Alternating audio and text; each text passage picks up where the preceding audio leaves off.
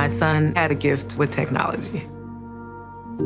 With reliable internet at home through the Internet Essentials program, the world opened up. He's part of this next generation of young people who feel they can thrive. Through Project UP, Comcast is committing $1 billion to help open doors for the next generation with the connectivity and skills they need to build a future of unlimited possibilities. Pulling up to Mickey D's just for drinks? Oh yeah, that's me. Nothing extra, just perfection and a straw. Coming in hot for the coldest cups on the block. Because there are drinks. Then there are drinks from McDonald's. Mix things up with any size lemonade or sweet tea for $1.49. Perfect with our classic fries. Price and participation may vary. Cannot be combined with any other offer. Ba-da-ba-ba-ba. It's Friday, November 25th, 2016, and you're listening to Inquiring Minds. I'm Indre Viscontis. And I'm Kishore Hari. Each week, we bring you a new, in-depth exploration of the space where science, politics, and society collide. We endeavor to find out what's true, what's left to discover, and why it all matters. You can find us online at motherjones.com/inquiringminds or inquiringshow.tumblr.com. You can also find us on Twitter at Inquiring Show and Facebook. And you can subscribe to the show on iTunes or any other podcasting app.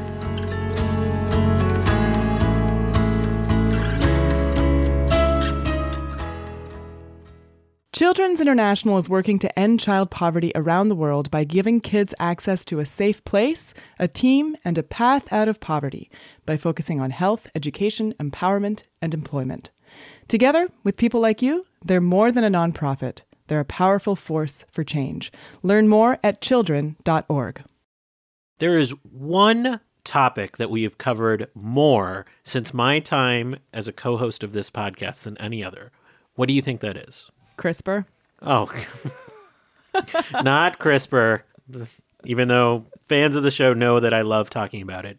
No, it's the brain. The brain comes up in many different episodes, whether we are talking to psychiatrists, psychologists, neuroscientists of all shapes and designs. And after a year and a half of talking to so many of these people, you know what I've come to the conclusion is? I know so little about the brain. And collectively, we know still pretty little about the brain. And this week, I set out to explore why we don't know so much about the brain in a really interesting way. We've talked about placebos before on this show, pretty extensively. But we're going to talk about placebos this week in the context of our brain, in the intricate ways that placebos, nocebos, and even false memories indicate that our brain is more powerful than we give it credit for in terms of advancing chemistry throughout our whole body.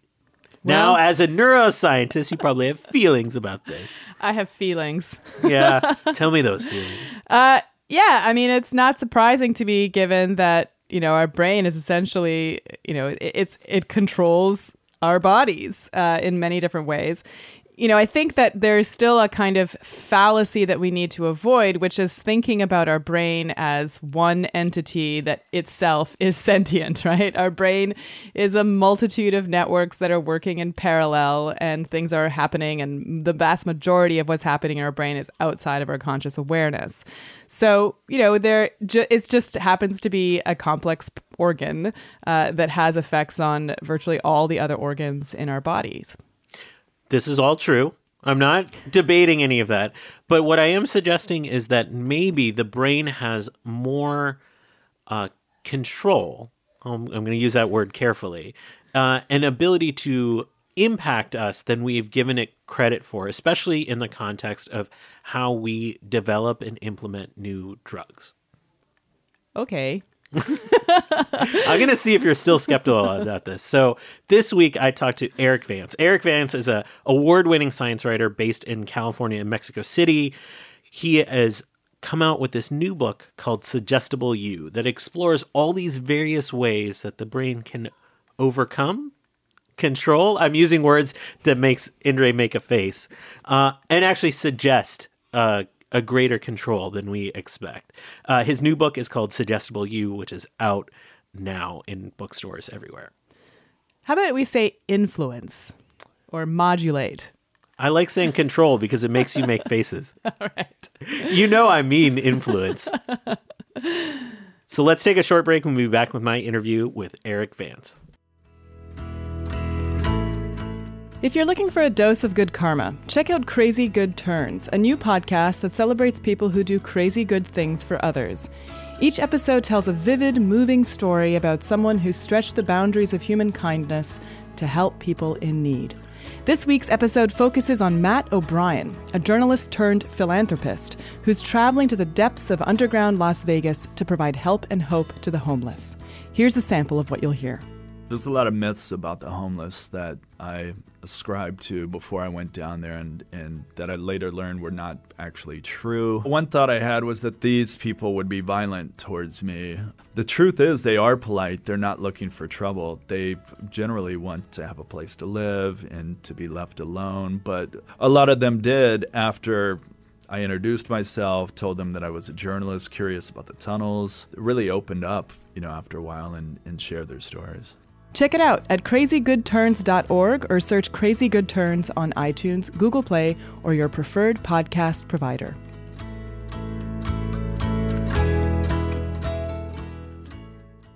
Erik Vance, welcome to Inquiring Minds. Thank you for having me. A phrase that I've been hearing probably a little bit too much in pop culture lately is the phrase, I believe. I think it's a pretty common phrase to hear. I believe the Cubs will win the World Series, let's say, came out. What do you think when you hear the words, I believe? Well, I've actually been thinking a lot about belief over the last couple of years. It's actually, I would say it's sort of dominated my life. And I should start by saying I was raised in Christian Science. I didn't go to a doctor till I was 18 years old. And so belief was a really important part of the way that, it's basically my healthcare. So that's and people talk about belief, and they think of that. They think of like religious belief, or they think of, the Cubs are going to win. But belief is also, there's a deeper sort of belief that is essentially, I believe when I drop a rock, it'll hit the ground. Like, our belief is also the fundamental way that we make predictions about the world around us and their, the laws of the world. And what I've learned is that occasionally these beliefs that we have about, God or about the Cubs can blend into the world of these deep beliefs of how reality works. And you glossed over it quickly that you were raised in Christian Science. Yes, and you didn't see a doctor till you're 18. But what I got when I looked at your book is that you still have a lot of respect for what came out of that. You don't necessarily subscribe to those belief systems anymore, but you respect what they seemingly respect what some of the conclusions they came to. Yeah, I think it's very easy to sort of, and of course, I went through the period where I rebelled against, my upbringing and all this is all, terrible. But no, I mean, people, and this isn't just Christian Science. This is also many forms of belief, from homeopathy to anyway, any type of belief that dictates your healthcare. These people aren't crazy. We weren't crazy growing up. My family wasn't crazy. People do these things because they believe and they see results from them. They actually do make you feel better. I was raised in Christian Science because my family thought that was the best, most healthy way for their children to be raised. And so my question wasn't to prove or disprove that. My question is to understand why that is, how that works, how someone could be made to believe that. Leaving religion aside, what might really be going on? And I get very interested in not the big miracles, not the walking up and healing leprosy miracles. I'm talking about the little ones, the daily ones, the ones that I saw growing up. How do those work? I often hear people dismiss those little elements that you're referring to as, oh, it's just the placebo effect. I love that phrase. I hear that a lot. And it's totally true. Except get rid of the just. Why should we get rid of the just? Well, because it's placebo effects are like, and belief generally is so much a part of our life. It has an amazing power to change our bodies. That this is why people, subscribe to things like homeopathy and a lot of traditional medicines and alternative medicines. They function on the placebo effect. That's not a just. That is a huge, powerful motivator, and it's also on top of regular of conventional medicine that we take. When you pop a Tylenol, do you feel immediate relief? Do you feel that headache abate for just that initial second? Well, if you do, that's a placebo effect. That stuff doesn't kick in for 20 minutes, but you're feeling relief because of a very powerful force. And so it's by saying just a placebo effect, it's like dismissing it. We shouldn't be dismissing it. We should be understanding it, digging into it. Well, let's dig into it then. Take us a little bit into the history of the placebo effect, because even though it's common parlance now just to say the placebo effect, this has been an area of research for decades, if not centuries. Yeah, if not millennia. In my book, I had a tough time, going, where to start. Do I start with Imhotep or Hippocrates? Or Avicenna from Persia. I mean, like you read the writings of ancient physicians, and they're all dealing with the same thing in one form or another. They're all struggling to do many things, but the placebo effect comes up again and again, and they have different words for it. So it's hard to know when to start. I talk a lot about Mesmer. Mesmer seemed to be a master of placebos. He mesmerized water, and then he'd give people water, and it would make them feel better. And there's some great stories that deal with how he was shut down by none other than Benjamin Franklin. Benjamin Franklin stepped on the scene. Mesmer was hanging out a bit with Marie Antoinette more than maybe he should have, and the king decided that he'd get a panel together to figure out if this guy was for real. And Benjamin Franklin and a few other folks kind of did the first sort of placebo-controlled trials to sort of see if this water that he was magnetizing was working. And then you can jump ahead to a number of different places where it keeps popping up again and again and again. I think we started thinking seriously about it after World War II.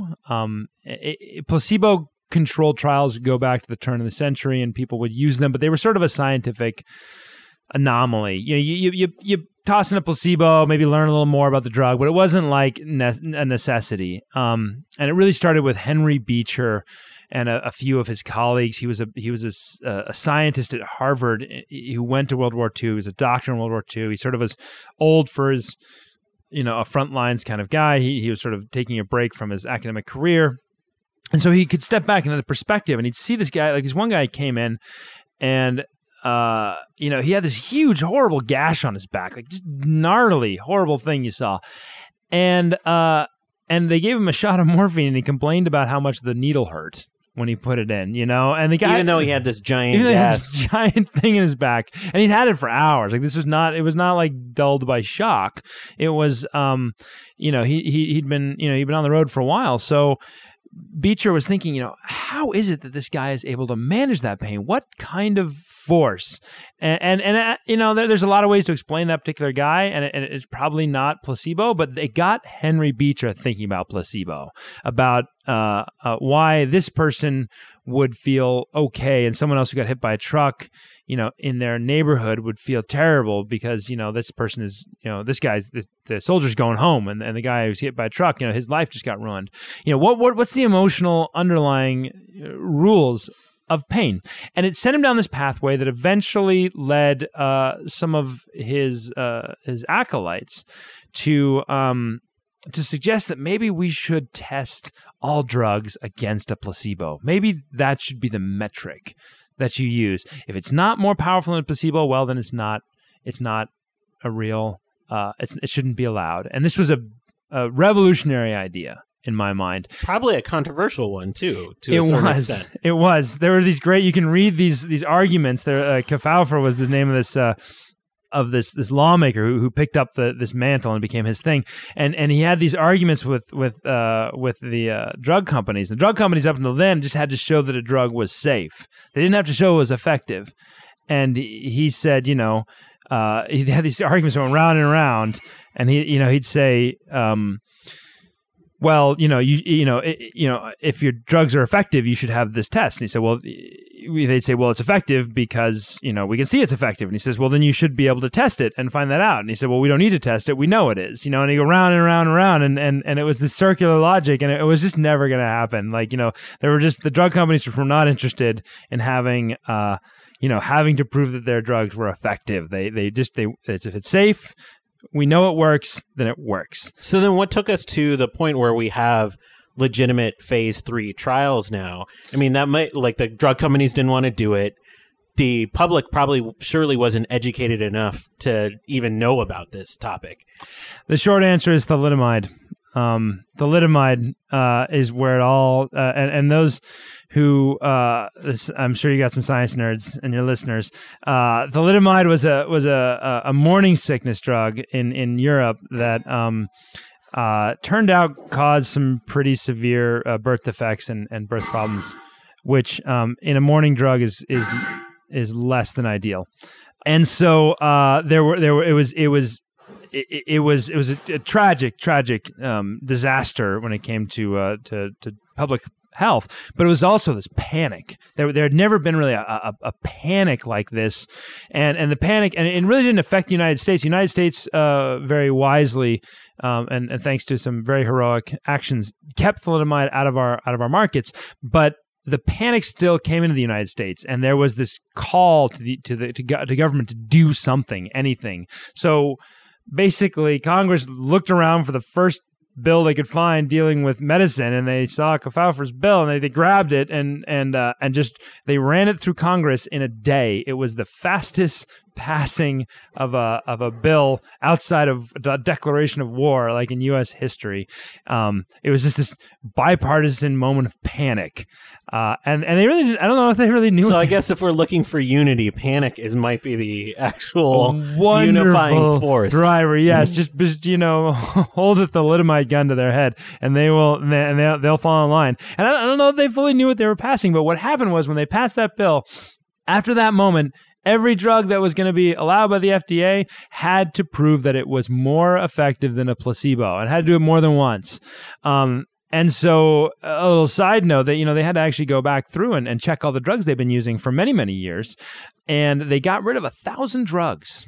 Wow. 1,000 drugs that they had on the books that they had been using that were not effective enough to outperform a placebo, which shows you why they didn't, why maybe it wasn't the first priority for a lot of these companies to have that be their metric. Take us into where we are currently with a placebo. Are people still researching this? And do we have an understanding of what actually happens during a placebo effect moment? So the last 15, even maybe 20 years, but really 15 years of placebo research have been really a renaissance of work that's been very exciting to watch. For a long time, there, a number of very dedicated, brilliant scientists were sort of working on this, but it's hard to figure out exactly what the mechanisms are, how they work, and their amazing work was happening. But it wasn't until we were able to start doing imaging that I think a lot of these things really came into clearer view. And what we know now is that placebo effects, oftentimes they involve real chemicals, real drugs. We call it your internal pharmacy. There are drugs inside your own head that basically your brain uses to ensure that expectation meets reality. So if you expect that pill you take to have a certain effect on you and it doesn't do it on its own, your brain will step in with its own drugs and make that expectation fit as best it can. And so you're asserting there's real chemistry happening in this. Absolutely. You talk about opioids. That's the pain is really easy to study when it comes to this, because I can put you in a lab and I can put you in pain. Why is it always pain? Because I can't put you in a lab and make you feel depression. I can't cause Parkinson's or irritable bowel syndrome. Fair enough. I guess I could feed you something to make you, I could give you some really spicy Mexican food or something like that and see what happens. But that's not really the same thing. You need something that you can induce and then measure. And so, unfortunately, pain's the only thing that really fits. Nausea. I went into a lab that was working with nausea, and that wasn't much fun either. You can make someone throw up pretty easily. So did you subject yourself to this? Yeah, almost everything I could. I signed up for, and I experienced. These are internal processes. This is who we are, and you can't write about it unless you felt it, unless you've done it. And so this is real chemistry, like you said. This is, and these opioids, these internal opioids, related to the endorphins that we feel when we go running. These things are real. This is real chemistry, and you can block it. If you take naloxone, you can actually block your placebo response, so you won't have one anymore. That's how tangible this stuff is. You can manipulate it. Can you take us into one of the experiments? Describe what it was like to be in a placebo experiment? Sure. My favorite one was at the NIH in Bethesda, and it was one of the earlier ones I did, and basically it was set up so that every time I saw a green light, I would get a minor shock. And it was sort of uncomfortable. But every time I saw a red light, I get a pretty big one that really made me uncomfortable. My foot would actually twitch. It wasn't nice.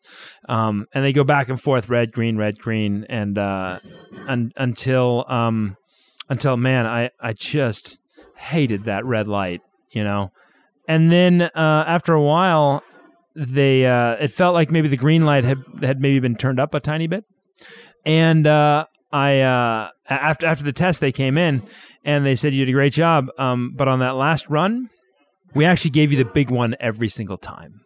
They actually shocked me with the full jolt every time that last time. But I didn't feel the pain. It felt like maybe it had been turned up a tiny, tiny bit. But my brain basically had expected when it saw a green light that it would feel less pain. And when that didn't happen, it basically substituted drugs, used drugs in order to make what it expected at least be close to reality. So it basically made up the difference so that green meant less pain. And that's at the heart of the placebo effect, is when expectation doesn't meet reality, your brain steps in and forces it to fit. A common phrase that you both use and use a lot in the book as well is the theater of medicine. I love that phrase because it implies that when we sort of zoom out and we look at all of these treatments that are employing the placebo effect, that there's more to it than just administering something, that there is sort of artistry that surrounds the entire realm. And can you talk to us a little bit about what you mean by the theater of medicine? Well, imagine if a doctor came into you wearing in a shabby room or maybe a bedroom, and he was wearing jeans and maybe like a cut off tank top, and grabbed some drugs out of his drawer and tossed them over and said, yeah, take these or whatever, or don't. Would that have the same effect on you as if you walked into a doctor's office, with all of the trappings and all of the tools and all of the small cues that we use every day to tell us that we are in a place where we're going to get healing. The picture of the human body on the wall and the stethoscope and the white lab coat. All of these things are small cues that tell us that we are about to get help, that we are going to be that healing is coming, and this is very much a part of a lot of different. It's not just in Western medicine that there are different cultures. Every culture has their own set of cues and theater that they use to boost the expectation that healing is coming, and it's also in the mannerisms of the doctors. Doctors will we've seen this again and again in research that eye contact and taking time and being empathetic, all these things, they add to the power of the cure that you're getting, and this is something that a bad doctor is just throwing away all those opportunities.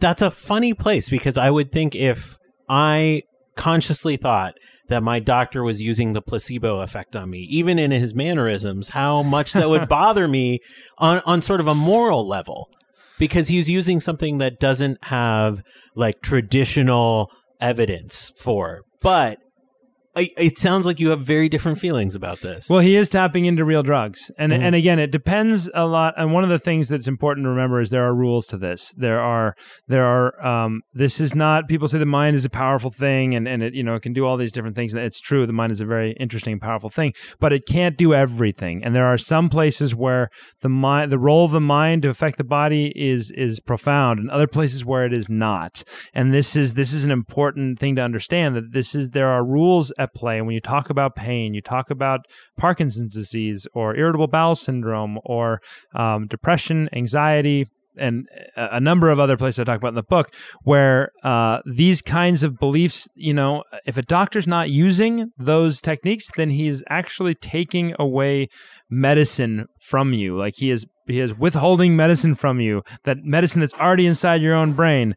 Now, if you look at something like cancer, you look at something like Alzheimer's disease, these are things that don't respond well to placebos.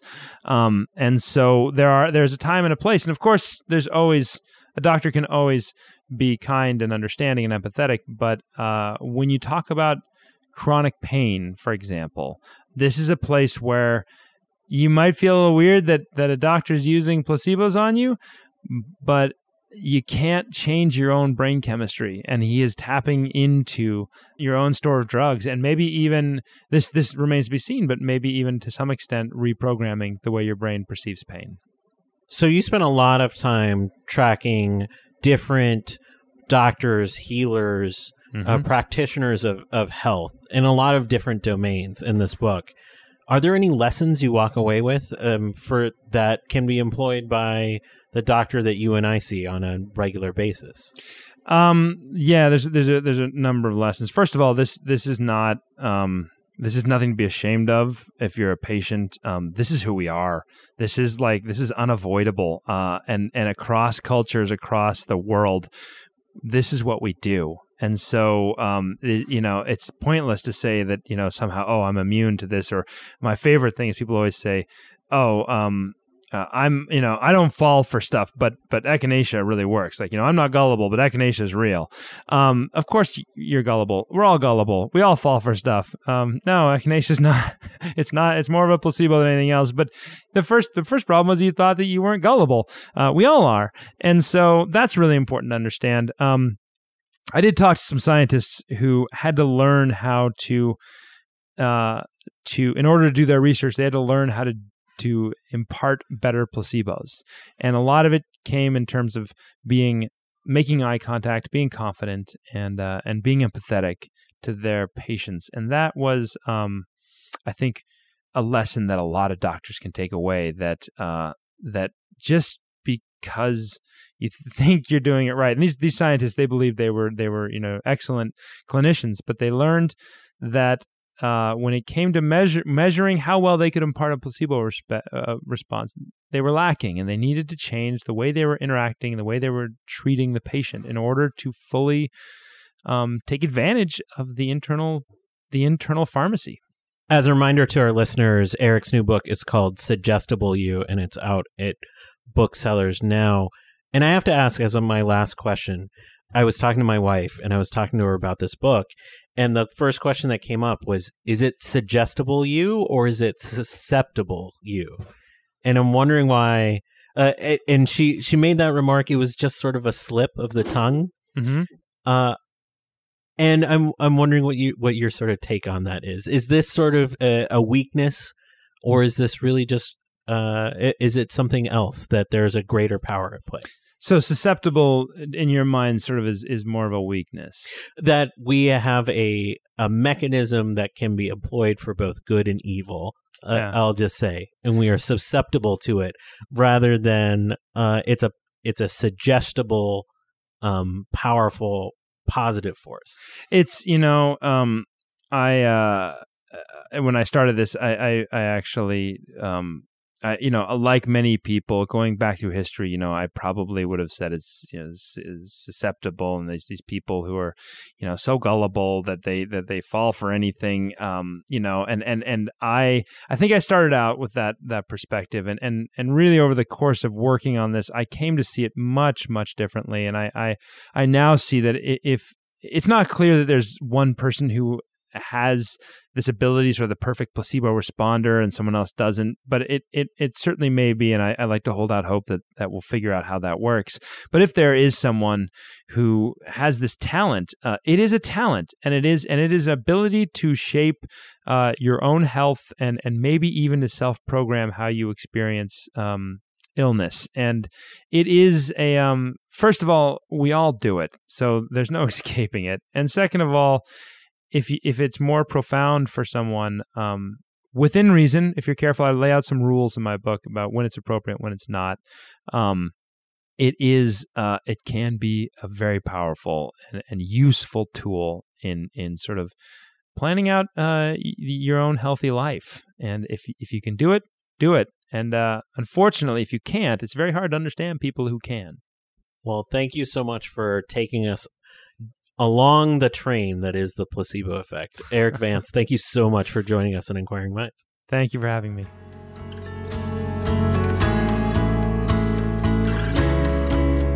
So one of the things that I find really fascinating about the placebo effect is how it highlights Kahneman's notion that we have two selves, the remembering self and the experiencing self. And that the experiencing self is the self that, is there in the present moment. But the remembering self plays a much bigger role in terms of how we think about our own identities and, how we categorize our past, and also how because we identify ourselves in that way, how we behave in the future. So let me give you one of his quintessential examples. You're at a really close basketball game and things are going awesome, and your team is ahead most of the way. And then all of a sudden a ref makes a terrible call and your team loses, and you say, it ruined the whole experience for me. But it didn't, right? It just ruined those last few seconds. And so there's tons of research suggesting that we actually remember things that happen in our lives in terms of the peak emotional experience, and what happened at the end, the peak end rule. So how this relates to the placebo effect is really interesting to me because, like for example, in some of these Kahneman studies, if you leave the probe in after a colonoscopy for a little bit longer, actually prolonging the suffering, but it's not as harsh the suffering as, the peak, as opposed to just pulling it out quickly, people will be more likely to come back to have another one.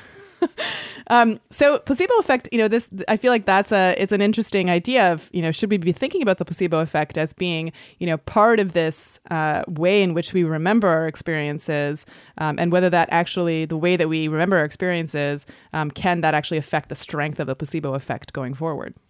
What I found fascinating about all of this, like the idea of placebos, nocebos, is that we live in an era where the buzz area of research is personalized medicine and precision medicine. Mm-hmm. That we can do stuff that's individualized to you with such accuracy and precision that it takes into account your situation.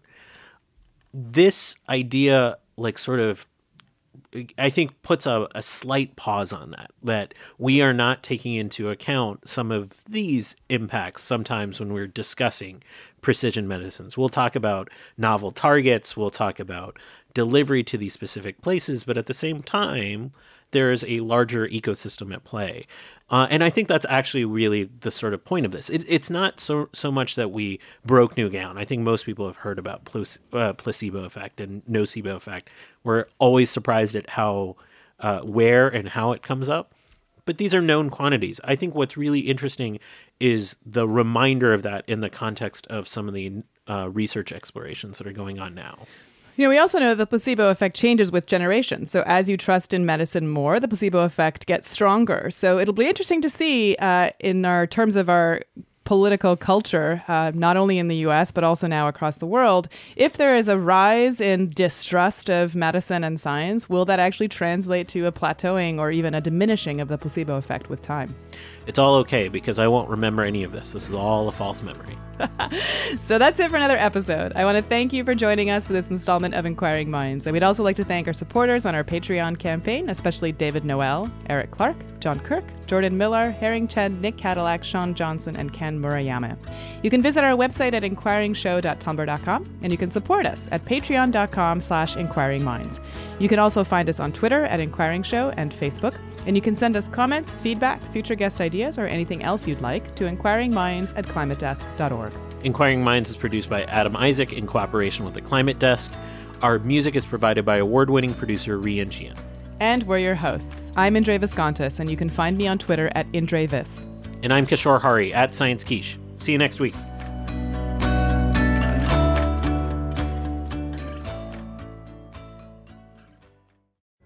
Pulling up to Mickey D's just for drinks? Oh yeah, that's me. Nothing extra, just perfection and a straw. Coming in hot for the coldest cups on the block. Because there are drinks. Then there are drinks from McDonald's.